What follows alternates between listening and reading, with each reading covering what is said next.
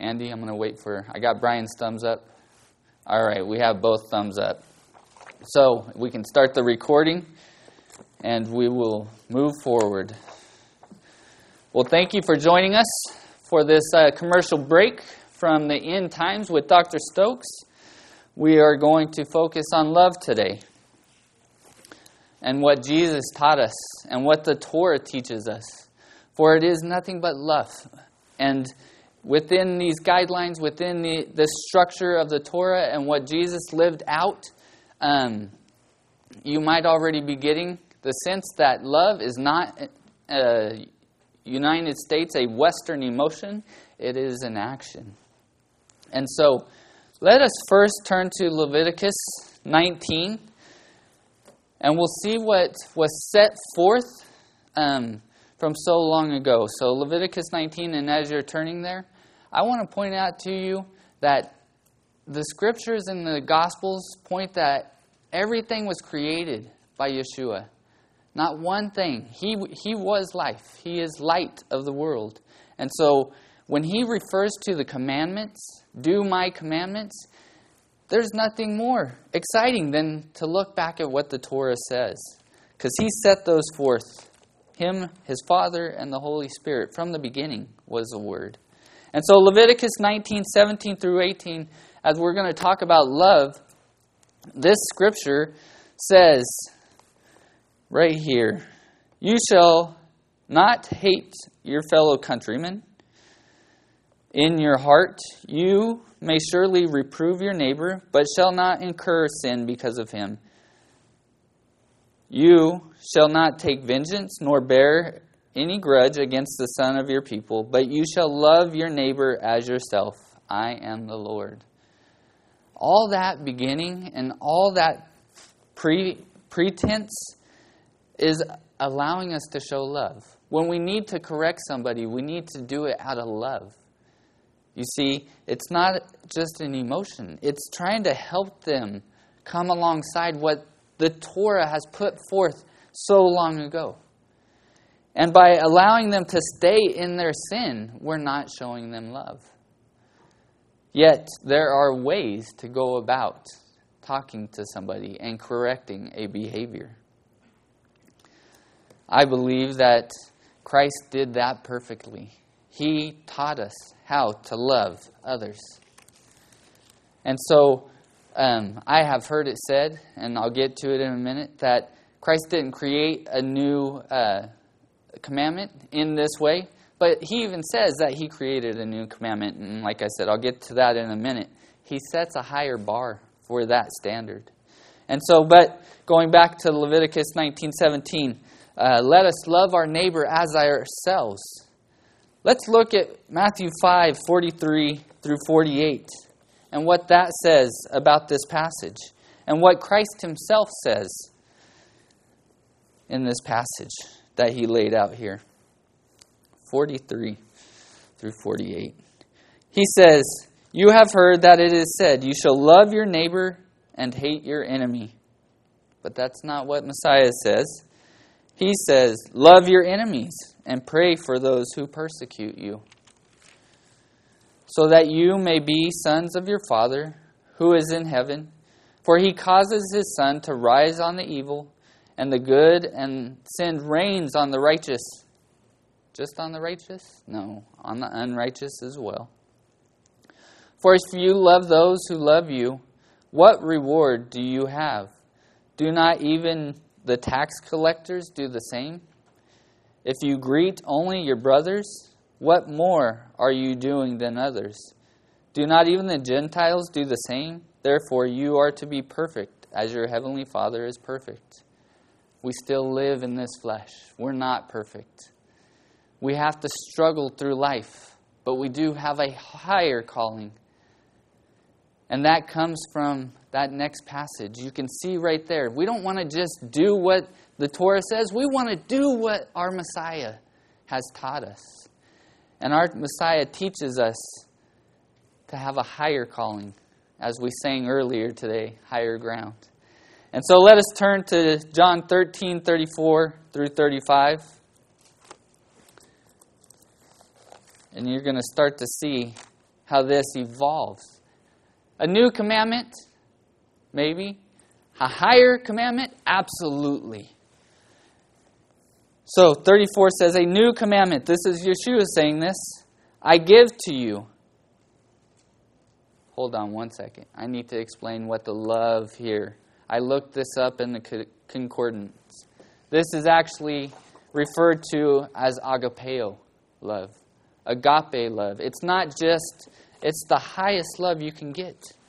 It's an action. It's a verb. It's what we're supposed to do with one another in this first passage. He says that you love one another even as I have loved you. That you also love one another. Now, agape love in this next one. By this all men will know that you are my disciples if you have love for one another. Wow. Amazing that God Himself in the flesh, Yeshua, teaches us, says, that's great, treat your neighbor, but don't forget to pray for your enemy, right? Do more. Love your family as I have loved you. The Torah says, love your neighbor. He says, die for your family. Die for one another. And people will recognize that you are my disciples if you have this kind of love. A higher calling, as you can see. Some references we'll look at in this passage. Actually go to 1 Corinthians 13, 1 through 3. Paul himself says, if I speak in the tongues of men, of angels, but do not have love, I have become noisy and a gong of a clanging cymbal. If I have the gift of prophecy and know all mercies and all knowledge, and I have all faith so as to remove mountains, but do not have love, I am nothing. And if I give all my possessions to feed the poor, and if I surrender my body to be burned, but do not have love, it profits me nothing. Goes on to give the list of love. Love is patient. Love is kind. We all know this passage. You see, you can do all these things, but your heart can still have a problem. I say do these things. Allow the Holy Spirit to work within you, and that heart problem will change. I've seen it before with people who have that heart problem. But when they start to take the steps that Messiah put before them, their heart changes as well. Paul in Ephesians 5:2 says,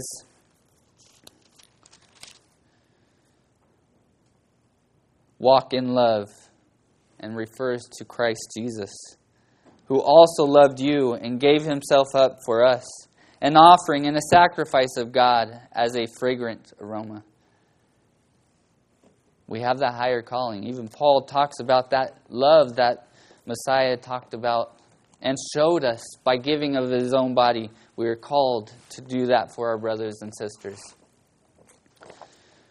As we're in the times of COVID-19, we are dealing with some structures that we have to put in place by our government before we can come back. And we're testing things out here, and we're excited for people to come back as the High Holy Days start. And yet we want to abide in love towards one another.